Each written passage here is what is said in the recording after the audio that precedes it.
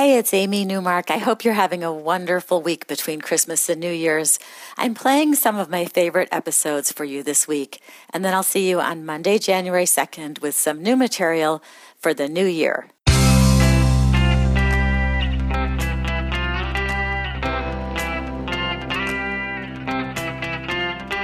Changing your life one story at a time. This is the Chicken Soup for the Soul podcast with Editor-in-Chief Amy Newmark. Hey, it's Amy Newmark with your daily dose of Chicken Soup for the Soul inspiration. It's Tip Tuesday, and on Tuesdays, I pass along what I think are the best tips from our stories. These are actionable ideas that you can use in your own lives, ideas that are simple and universal. They can really apply to everyone. And today's story comes from a book that I'm very proud of, Chicken Soup for the Soul, Living with Alzheimer's and Other Dementias. And here's why I'm proud of this book.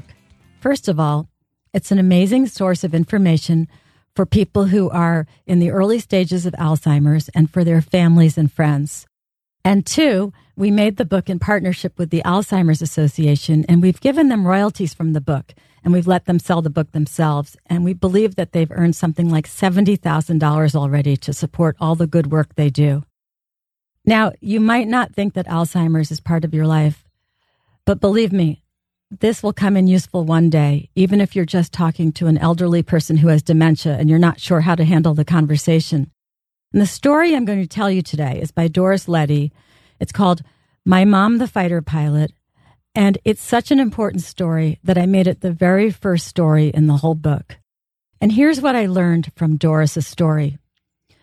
Don't try to change the mind of someone with dementia, unless they're trying to do something that could injure themselves. But if they're just in their own new reality, join them there.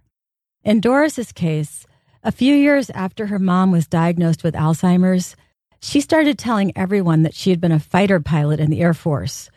She was worried that she hadn't done a good enough job as a pilot and that on one of her missions, which had been to rescue all the children from World War II, she had failed.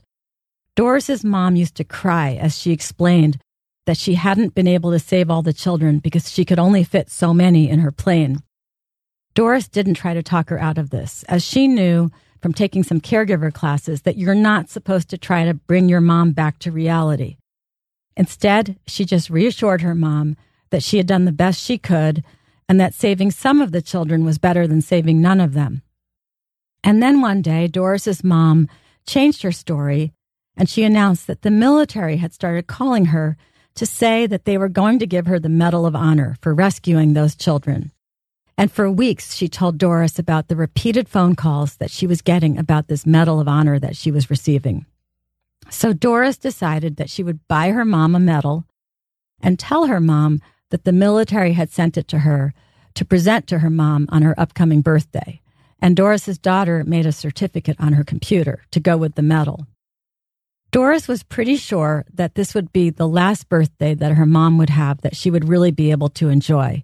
And so she booked a table for the family at a Latin American restaurant that had a band because her mom loved to dance. Her mom had a great time at the restaurant. She got up and danced. She wore a new red silk outfit.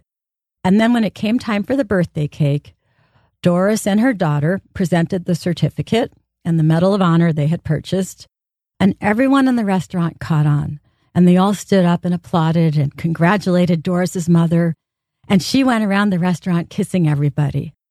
It was the last good birthday that Doris's mom had, and it was a wonderful memory for the whole family. Now, that story was in a chapter called Accepting a New Reality. And here's what the Alzheimer's Association has to say about this. They say, travel with the person to where he or she is. Join the journey and live in the moment with your loved one. It's a critical point, and if you do this, you will be so much less frustrated. After all, what difference does it make? As long as there is no safety issue, there really is no good reason to yank a person with dementia back into your reality if they're happy with their reality. So that's my tip for Tuesday. It's one of the key things that I learned from working on our Alzheimer's book. Tomorrow, we're going to have fun.